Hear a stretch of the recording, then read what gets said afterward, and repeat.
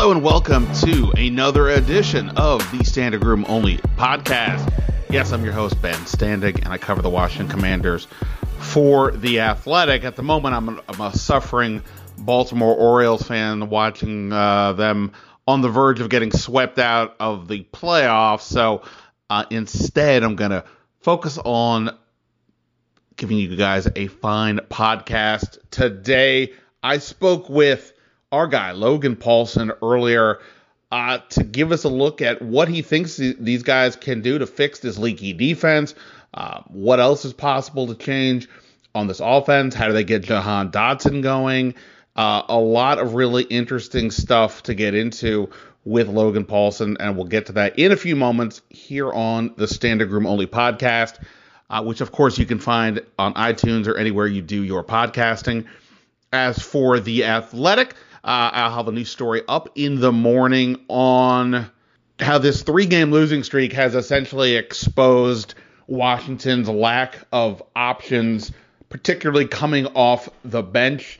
You know, it's not like the main players that we all talk about, your McLaurins, your Allens, your Sweat, have been poor. It's just that when they're not completely in control, the other holes or the other spots are just not picking them up, and then even worse, they're getting beat, as we have seen on the offensive line and the secondary, etc.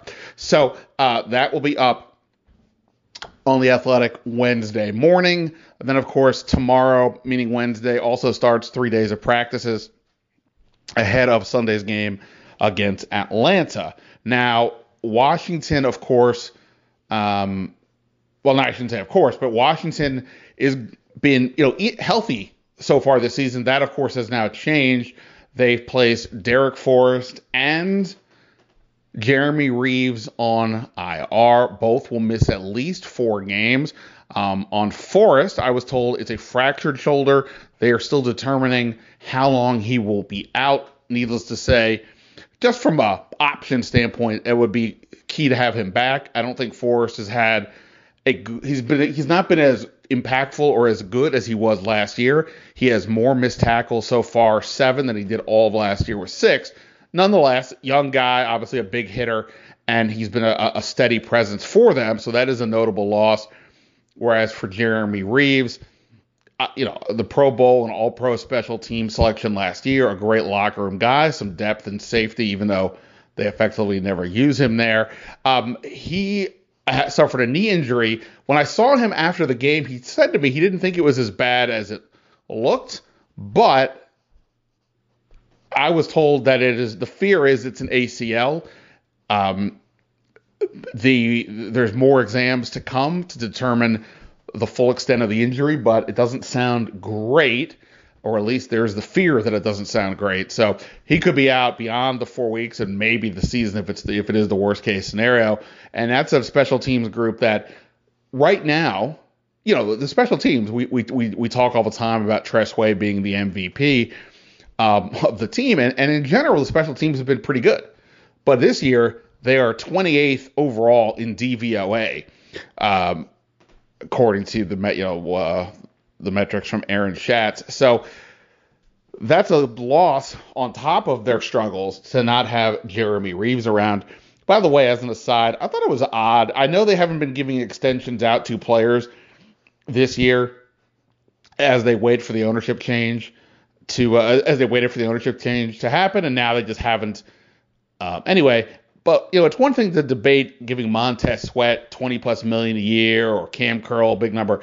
What is Jeremy Reaves costing? Nothing. To give him the tender and not just figure out a way to get another year. I don't know. I mean, it's not my money, and maybe I don't believe his side is asking for anything crazy. So I don't know. Weird to me that he didn't get an extension. I think if the new owners want to do something nice that I think would also help the team, I'd give the guy an extension. I mean, it's a great story, as we all know, of where he came from and the perseverance to get where he got last year. So for him to potentially be out for the rest of the year with a knee injury and have the uncertain future as a free agent, I think it would be nice to keep him around and reward a guy who obviously has been a pretty hard worker for them. Okay, all that said, they promoted linebacker Dejon Harris and safety, I want to say Terrell Burgess. Yes, Terrell Burgess.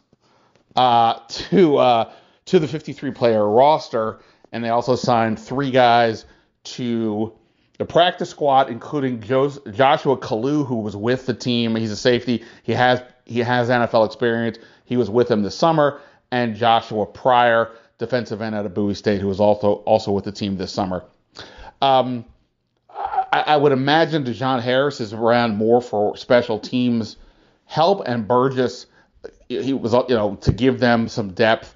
You're now looking at Cam Curl, Quan Martin, Percy Butler, who I would imagine will be the lead to replace Forrest directly, but obviously this should give Martin a chance to get his first defensive snaps in the NFL. A second-round pick waiting till week 6 to get a snap. It's kind of odd, but that's where they're at right now. It's such an interesting dynamic, and Logan and I talked about this, but the fact that we were coming off this Thursday game where Emmanuel Forbes gets benched after a second straight game where he's giving up big plays in the passing attack and missing tackles, where he just doesn't look particularly engaged on the play. So the question was, is he going to get benched? What's going to happen? And now, now it's more like, well, I guess he's going to almost kind of have to play to some degree, potentially, right? Because of their missing guys, like that 5th defensive back. You're now looking at Percy Butler, who the Bears went after in the passing game this last week, Quan Martin, who has not played a snap yet, Forbes, or Danny Johnson, who, we've talked about plenty here. Again, I'm not putting Danny Johnson in the Darrell Green category, but he's generally solid. I would imagine he'll play at least somewhat this week, if not more than Forbes. But that's kind of where they're at right now as the 5th defensive back. So, a group that showed a lot of promise this summer, they're going to need one of those guys to really step up. There's talent there, but they're going to need one of those guys at least to get to be a little more consistent. I kind of, and by the way, like if that's with Butler as the second safety, and that's all, that in of itself is an interesting scenario. A talented player, Chris Sims, back in that draft said Butler was the top free safety for him in the draft. We'll see. It have maybe a regular role with the starters puts him up a level in his play. So that's what's going on there. We'll see what else transpires with this team over the next couple of days as they get ready for Atlanta. I don't believe we'll see Taylor Heineke this week, at least not as a starter, because Desmond Ridder had a pretty nice game, frankly, in Atlanta's win this past weekend. So we'll see. Somehow Heineke's going to get in. I have faith. But for now, it is Desmond Ridder and a run-heavy Atlanta team. I got some stats that I threw out to Logan about that. So let's get to this. Again, I always enjoy talking to Logan, and I try to talk about stuff that's beyond sort of just what's in the headlines, because, you want to take advantage of a guy who knows his stuff, and Logan certainly does. So here we go. My conversation with Logan Paulsen here on. Oh, and by the way, let me say, you can find Logan's work on the Commander's website, on his Twitter account at Logan_Paulsen82, and the Take Command podcast. So here we go. Logan Paulsen on the Standig Room Only podcast. All right. We're going to try to figure out what on earth is going on with these Washington Commanders, and no better person to do that than former NFL tight end, Commanders insider, and connoisseur of tap water, Logan Paulsen. I just caught Logan drinking some tap water. That's right. That's very, very exciting. How are you? Did you enjoy the mini bye? Did you get to do anything? I think you said you were going away for a couple of days. Yeah, I was going up, so obviously Thursday game, show Friday night high school football game. Then I went up on Saturday to Buffalo to watch my son's hockey games. So they ended up winning that tournament. So that was a lot of fun. And we drove back yesterday. So kind of busy, not a lot of downtime. And you always end up paying for it because I had to stay up till 2 a.m. last night, going over this game and breaking down some film clips for this week's show. So, no rest for the weary, but it was a good time seeing my son play. So that was fun. How about you? Do you do anything? I did. I didn't go anywhere per se, but I went to the Billy Joel Stevie Nicks concert at Raven Stadium on Saturday. So even on a weekend where I didn't have to go to an NFL game, I was at an NFL stadium. Look at you, Um, man. yeah, that was a good time. I don't get out much these days, so my friend was in town, and it was let's just say I napped a lot. Uh, over the 24 hours or so after I was back to normal world here. All right. I don't even know what normal world is for these Sure. guys anymore. To an extent, we can sort of use the term "we'll flush away" what happened in the Bears game. We've talked about that, and obviously, you've talked about it on your Take Command podcast as well as on what you do on Instagram at Logan_Paulsen82 and on the team site. That said, the question is, how do you fix things going forward? And Sure. obviously, the splash plays being allowed on defense have been a huge problem. And that was before the team placed Darrick Forrest on IR, Jeremy Reaves as well. Before I ask you, what do they need to do to fix it? What does the Darrick Forrest absence mean for this defense overall right now? Yeah, that's a tough deal because I think Darrick Forrest is a pretty good football player, and I think he's been very consistent. And I think he's a guy that is just had been getting better, and he's a guy that is one of those pieces that, the longer he's in a system, like most players, longer he's in a system, the more efficient, the more productive he's going to get. So obviously that's really challenging. And then to miss out on Jeremy Reaves as well, it just really kind of tests your depth. Like, what are you going to do? Is Quan now your guy at safety, even though he's been repping a lot at nickel? Is Cam now the full-time post safety, and is Quan the box player? So you're going to get basically you're taking a player who's been very experienced and very good and very efficient for you, and putting in a little bit of a more of an unknown commodity, a guy that's still kind of figuring out how the defense works. So that's always challenging, but it's the NFL football. This is the NFL, and that's stuff you got to contend with as a staff and as a team. So hopefully they can get that done. Well, okay, so let's just start with this. The Atlanta Falcons are the next game. Sure. Atlanta, uh, they are these two teams are almost the exact opposite right now of what they're doing. Uh, as of so, I think this is before their Monday night game. I was looking this up on True Media. The Commanders are throwing on 68.3% of their plays. Sure. Atlanta is 26th in pass attempts. Sure. Designed runs, Washington dead last. Atlanta fifth. Like these two teams are in opposite directions. Okay, fine. So that said, or opposite philosophies, I'm saying, not direction. That said, so knowing that Darrick Forrest is out and the personnel that Washington has, what would you do in the role of Jack Del Rio or Ron Rivera in terms of positioning this defense to both focus on Atlanta and also you maximize your personnel and get your own stuff straightened out? Yeah, I think what I would do is I would just kind of say, that one of the benefits of having a Thursday night game is you get kind of a mini buy. And what I would do is I'd kind of say, what is it that we're doing really well right now? And how do we maximize what we're doing well? And what are some things that we used to do well, like for example, in training camp or in the Baltimore joint practices, and say, how do we maximize that stuff? Because sometimes in the course of a season, again, you lose yourself. You lose what you kind of what kind of got you to where to the point you're at. So I would say, is there any way we can kind of increase the defensive line rotations? I think guys are getting a little bit worn down, a little bit tired. Let's kind of see if we can increase the frequency we get the backups in there. I know that's not ideal, but we got to find our spots. Can we get into more of our traditional man match, zone match coverages that we've been very effective at, as opposed to just playing straight up man?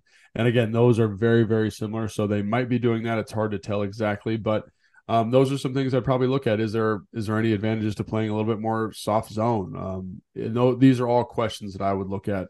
Can we blitz a little bit more on third down? Is there a way that we can ensure that we're getting the pressures we want on third down? So those are all things that I think you can do during the bye week. And I think there's this tendency by fans to like overreact and freak out to a bad loss. And I get it, because you're a fan and it seems like a big deal, and it is a big deal. But I do think that this affords the team an opportunity to kind of have this self-reflective moment and say, okay, what do we do well? How do we improve what we're doing? How do we maximize the people we've got? And I think, again, hopefully coming out of this period, they'll have a much better vision of what they want to be offensively for the next 4 weeks. You mentioned the defensive rotation. you're right. Like the line, it's is always tricky. I remember there were times last year where I'm like, boy, how come John Allen and Deron Payne are playing only in like the 70% of the snaps? Sure. Shouldn't they be more? And then you get now it's like, oh, whoa, they're all playing high 80%. Yeah. Are they getting worn down? Is there like in the NBA, like there's always a deal where like, uh, just to use the Lakers as a team off the top of my head, like I'm making this up, like at the 9 minute mark of the first quarter, LeBron James comes out, no matter what's happening, and he'll come back in at the start of the next quarter or whatever, and then somebody else will come in. Does that work that way on the defensive line, or is it literally just like we decide, hey, we're going to have the start of this set of downs with this, or is it literally just in the moment? Let's make the decision when to maybe put in the James Smith Williams and sit somebody else, things like that.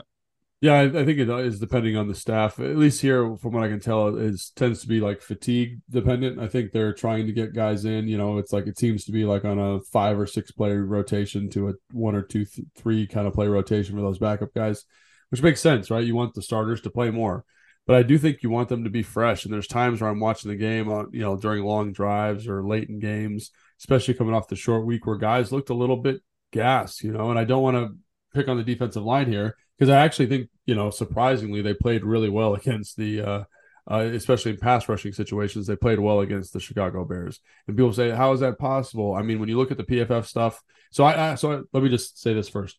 Independently of the PFF stuff, I chart pressures when I'm breaking down the game. And I'm like, and I highlight them in green. I'm like, man, there's a lot of green on this sheet. And so then I go back and I look at the PFF numbers, and the pressure numbers were through the roof, specifically from Chase Young. And so I think that's something that coming out of that game, I think a lot of fans are like, oh, man, the defensive line needs to generate more pressure, when in reality, they were generating pressure on about 50% of the snaps, which if you look around the league is an insane metric. So, but I do want those guys to be fresh so that they're getting pressure in critical down and distance situations all the time. So for me, I understand first and second down are big downs for the defense, but I'm okay with John Ridgeway, Casey Toohill, James Smith Williams, Abdullah Anderson in there on first and second down so that I ensure the freshest, most dynamic Chase Young, Montez Sweat, John Allen, and Deron Payne. And so I think that's something that would be a very not easy because you get the defensive line coach has to be super dialed in on it. And it's hard to get good players off the football field. Like I've heard Chase doesn't want to leave the field, which is great. I love that competitive energy.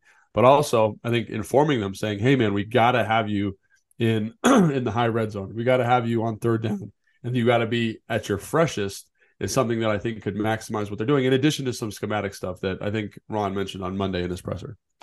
Yeah, you mentioned Chase Young, and I was looking up some of the numbers. Like he is staggeringly ranked very high in a lot of the pass rush individual categories. He's right there with Aiden Hutchinson, Micah Parsons, and all those kinds of guys, even though he missed a game. Yeah. So that bodes that's a good sign of just in terms, especially for where he was off the last couple of years.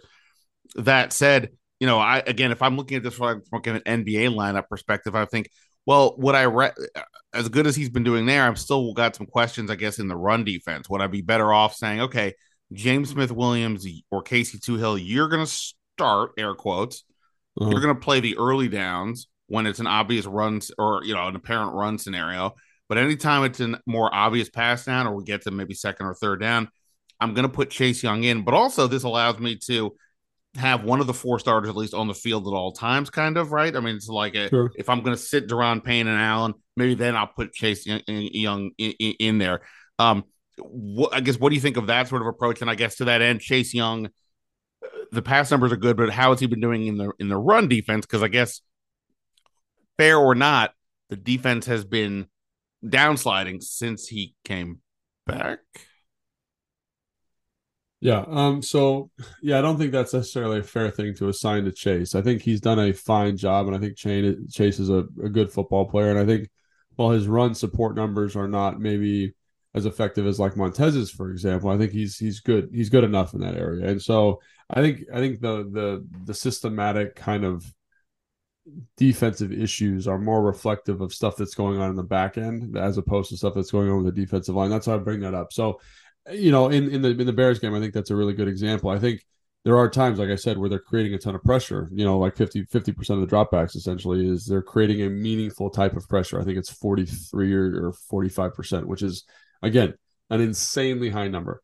However, one of the things that I notice is that in critical situations, specifically on third down, the pressure isn't there, right? It's not there as consistently. And that's one of the things you see with those like explosive plays. You see the explosive play on Benjamin St-Juste on the third play of the game that goes to Moore. That's third down. Now, Chicago does a good job with their protection plan, but there's not a lot of pressure from the defensive line.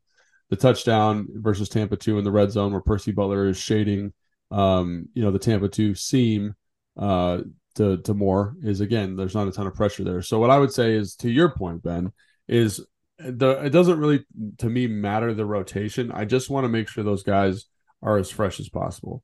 Because if they're fresh as possible, they're more dynamic, right? So again, it doesn't need to be on first down, James or Casey's in or FA's in if he comes back. It doesn't need to be that necessarily. It's just like, hey man, this is an 8-play drive.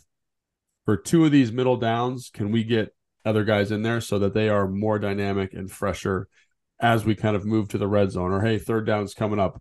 Let's get those guys in there, let them hunt a little bit. And I think that's more what I'm talking about. It doesn't need to be a drastic kind of like this NBA thing where they're sitting out for, periods and quarters. It doesn't need to be that. It's just you're looking to reduce the workload from 40 plays a game to 30 or 35. And again, that's not a lot of reduction, but that can be impactful in terms of making sure the rush and their stamina is effective in those critical down and distances.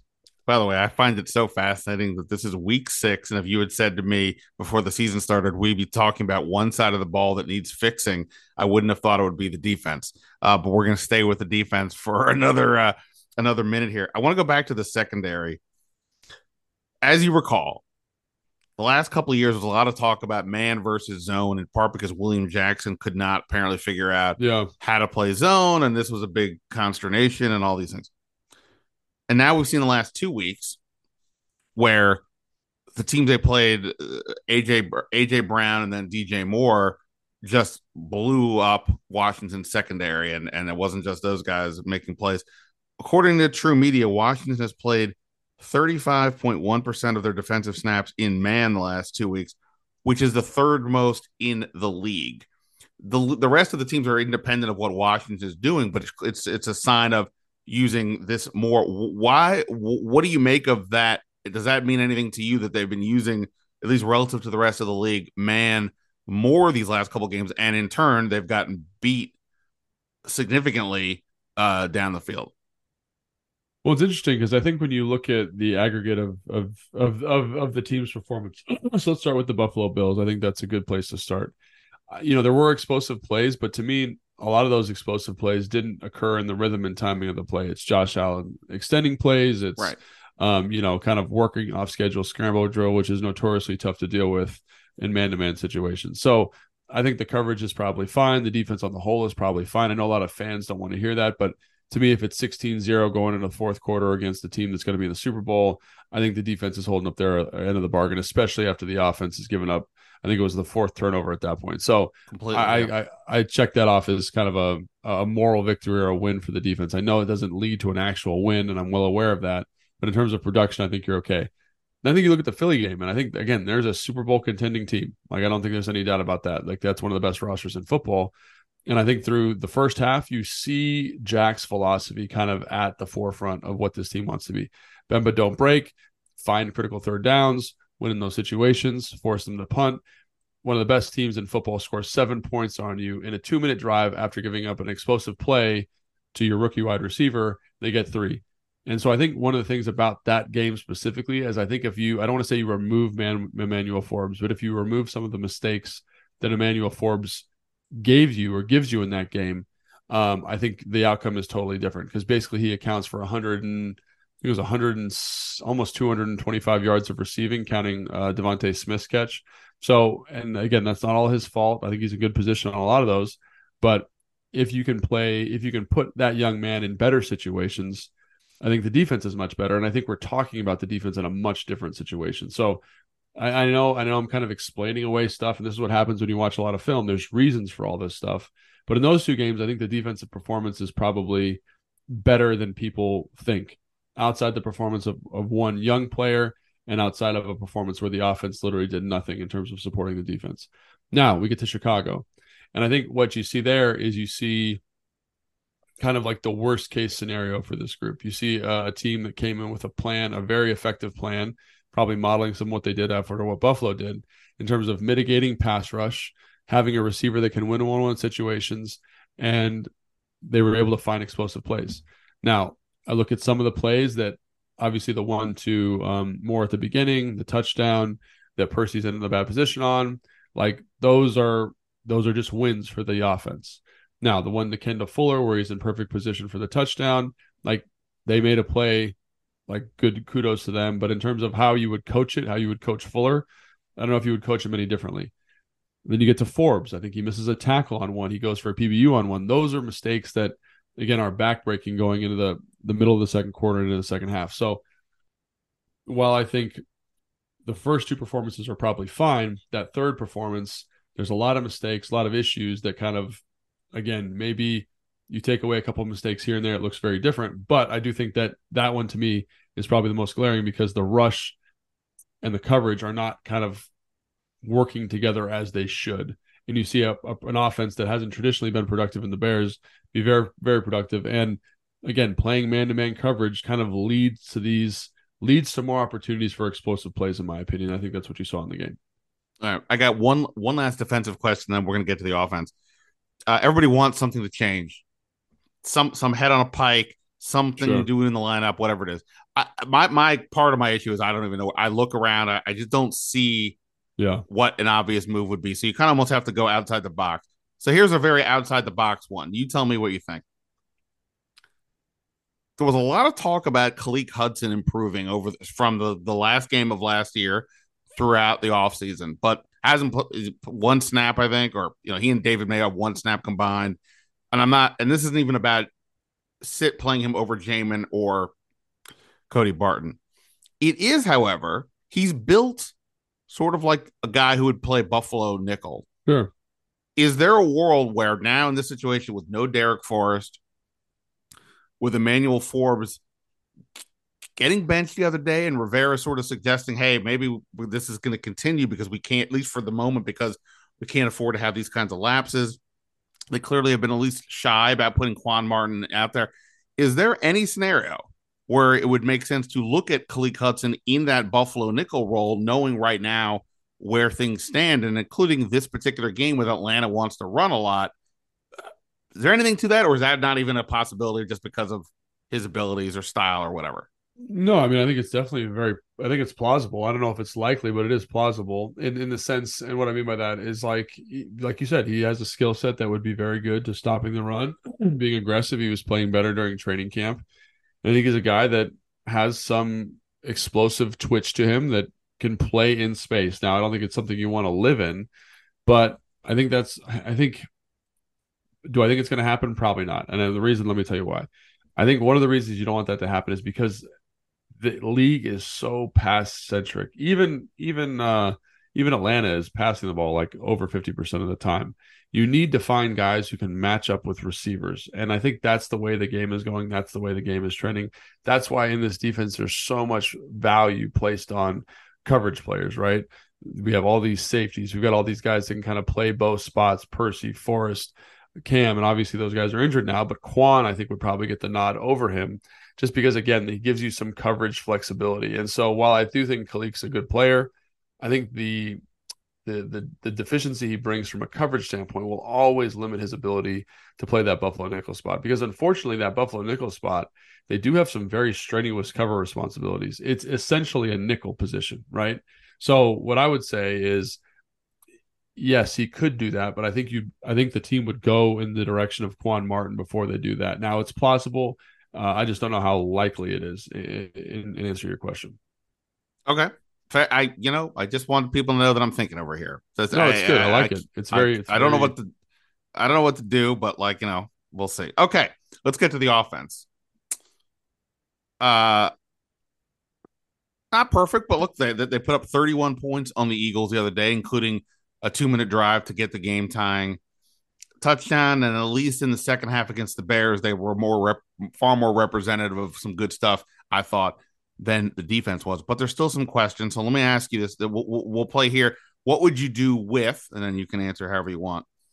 What would you do with Jahan Dotson, who has his numbers have not been there, and I don't know if you view that as more him than or the circumstances with the play calling or what have you, but he has not gotten going. A lot of his numbers are off from last year, and I don't even just mean the basic yards, catches, etc.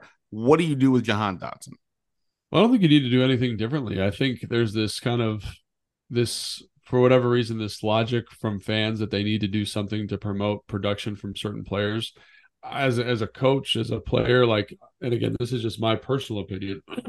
If the offense is being productive, I don't really care about who's getting the production, quite honestly. Now, I think Jahan's a good football player. I think Curtis is a good football player. I think Terry's a good football player. Logan's been very productive, right? The backs are very productive. So there is a lot of to football.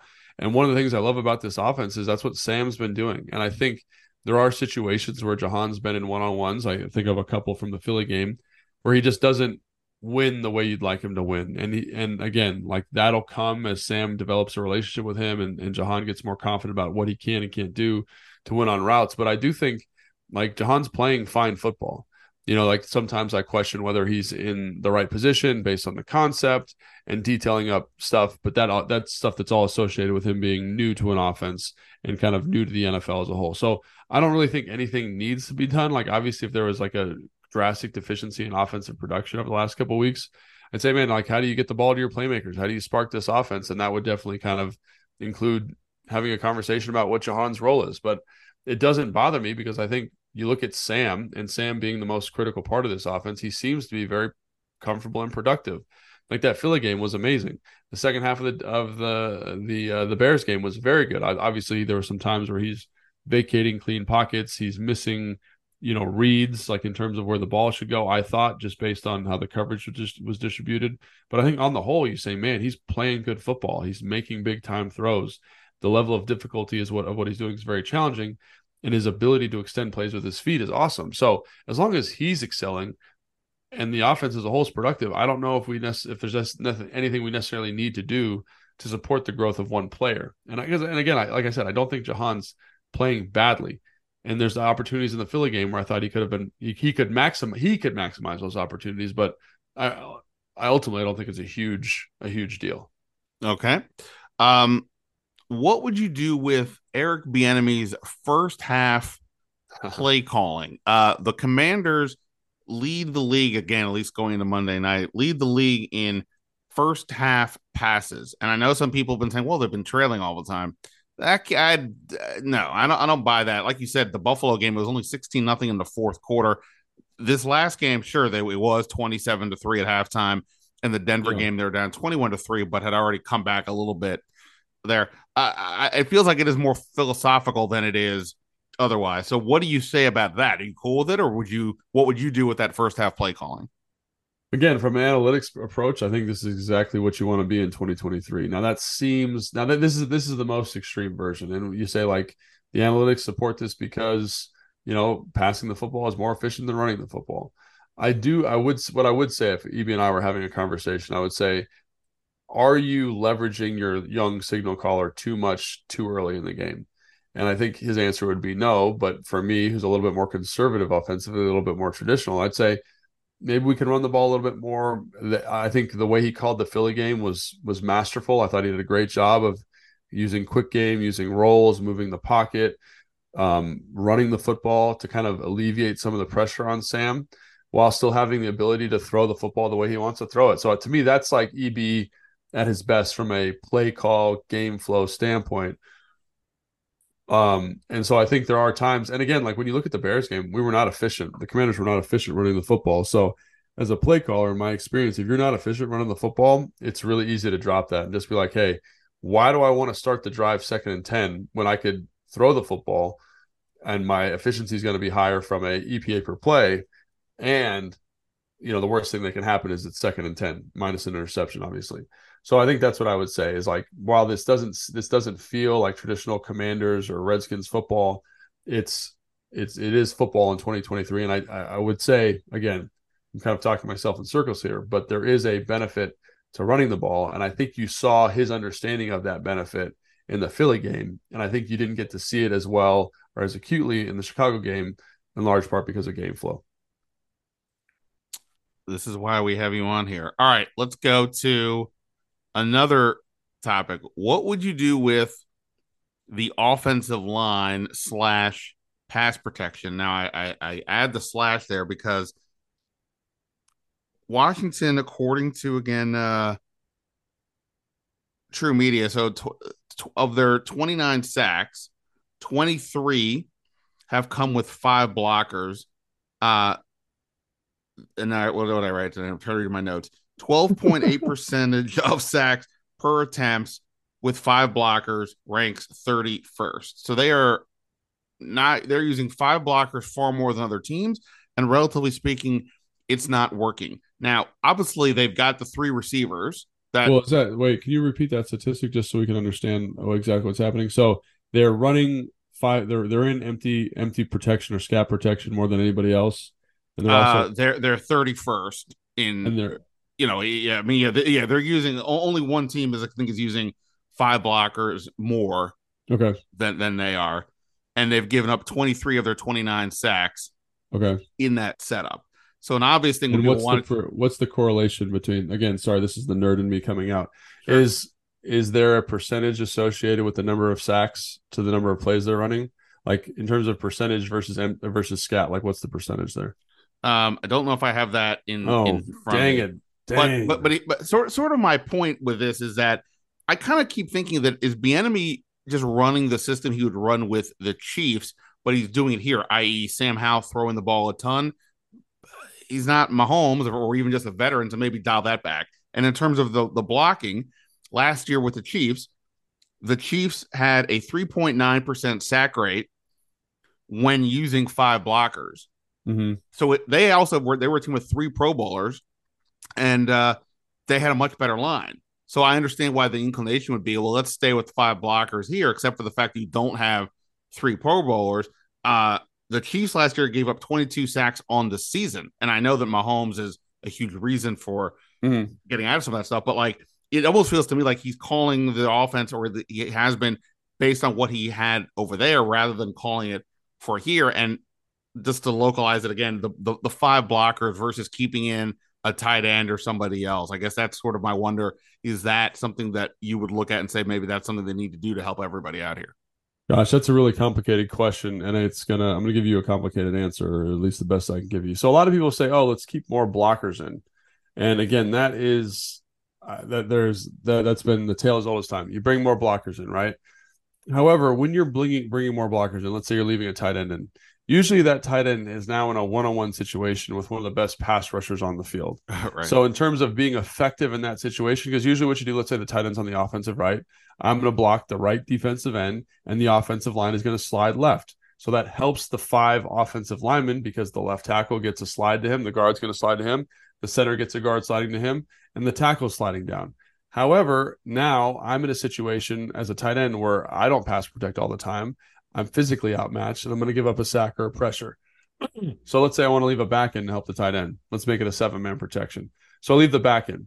Now so many teams are playing man-match coverages. The second the tight end stays in and the back stays in, they're going to green dog. They're going to add pressures. So you're inviting more rushers sometimes with this. You're getting less effective pass protectors in, and you're inviting more rushers. Now, I'm not saying never do that. I think it's important to do that because anytime you can change the distribution of pass blockers, it affects the pass rush. So is it something you can sprinkle in? Absolutely. The other thing about that 5-man protection statistic is I think this offense does an excellent job of using chip help from tight ends, from backs, and then getting to the flat to create the horizontal distribution. Because another problem of running protections with more pass protectors is you lose eligibles into the concept, which might not seem like a big deal. But what it does do is it constricts throwing lanes. What does that mean? So instead of getting the tight end to the flat and that hook player having to widen with the flat player and creating a hole for like a hook or a dig behind it, now that hook player just stays right next to the formation, and it makes that throw significantly harder. So I know there's this call to kind of increase the number of bodies in on protection, but there are pros and cons to doing that. And I think unless you shouldn't say that or shouldn't recommend that unless you know what you're getting out of each look. Does that make sense? So that's one thing I would say. Another thing I would say is that with the 5-man protections, one of the things I've noticed is that it helps distribute the field a lot better for Sam Howell. So he can find matchups much better. So I think about the Bills game, for example. They're in empty. He completes a ball to Curtis Samuel on the left sideline. He's able to do that because he's able to look out, see that it's a man coverage. What's my best matchup? Which throw do I like the best? And then deliver a perfect ball. It's the same thing with the Gibson ball that he was completing in the Bears game, right? In the second half of that football game. The 5 blockers allow you to distribute the coverage in a way that is more efficient for the quarterback to see. Now, they have a very high pressure rate. I think that has a large correlation to do with how long Sam holds the football. Sam I think he has the longest time to throw, or second longest time to throw in the NFL. That's been well documented. And I think when you're working with Patrick Mahomes, when you're working with a guy like that, he understands how to get the football out of his hands. Sam isn't quite there yet. He's learning, he's growing, he's getting better. But in terms of protecting him, it's not always as obvious as like, let's bring more people in, let's pack this sucker in, let's increase protection. It doesn't always work like that. There's pros and cons to both.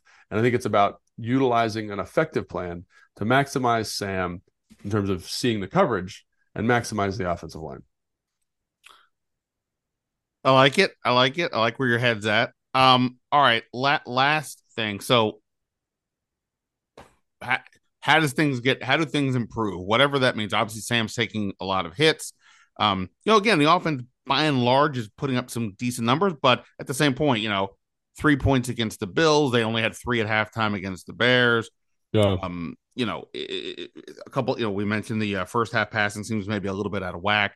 So I'm trying to think like what's something that I would do. Maybe if you can't make obvious lineup changes, what else could you do? I'll throw out a random idea that I just came up with while we're sitting here, and then you can give me whatever you think would be a suggestion to make. I get what you're saying about the 5-man protections.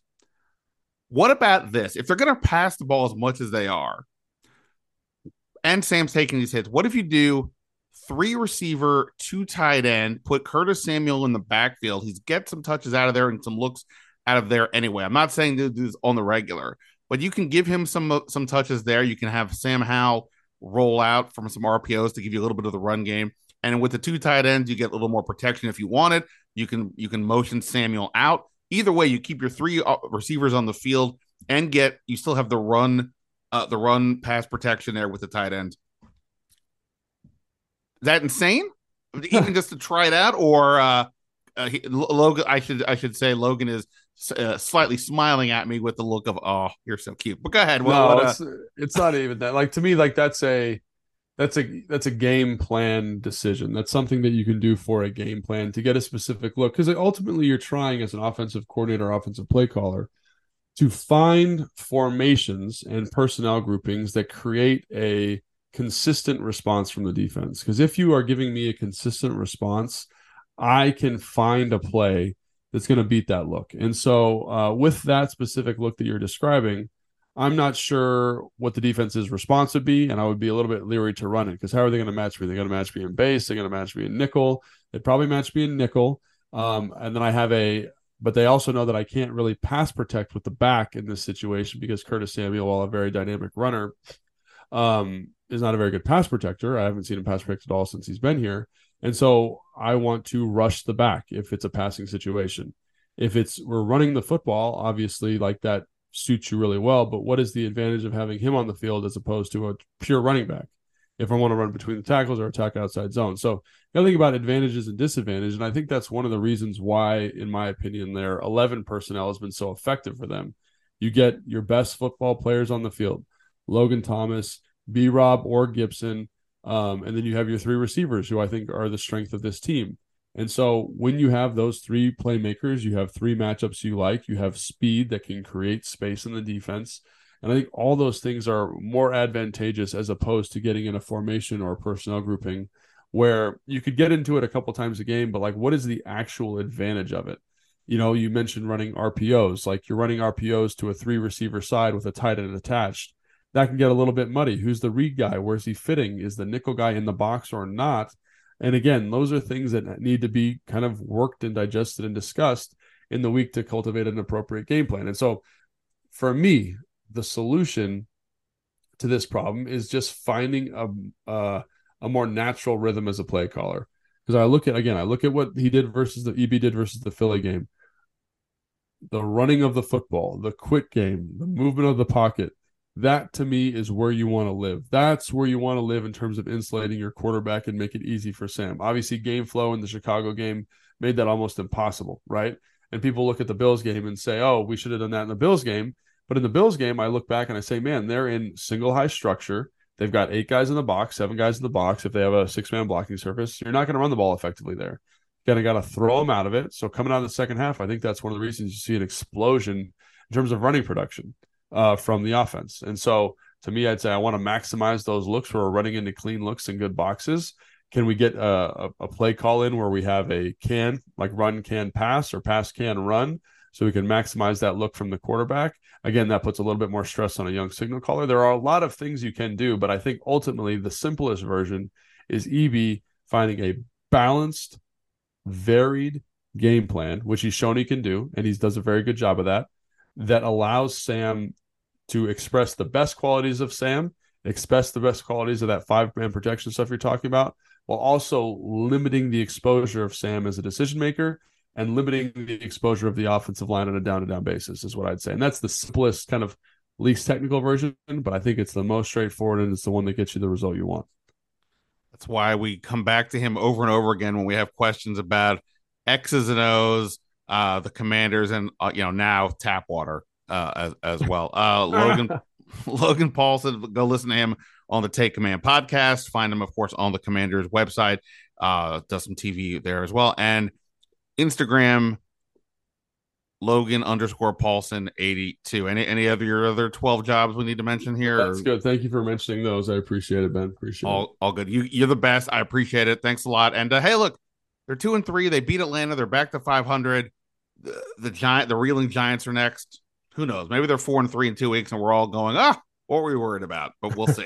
We'll see. My guy, thanks a lot. Thanks, buddy. All right. Big thanks to Logan Paulsen for his time. Thanks to everyone here for checking out the podcast. We'll have more this week here as well as on The Athletic. But that is it for now. Until next time. See ya.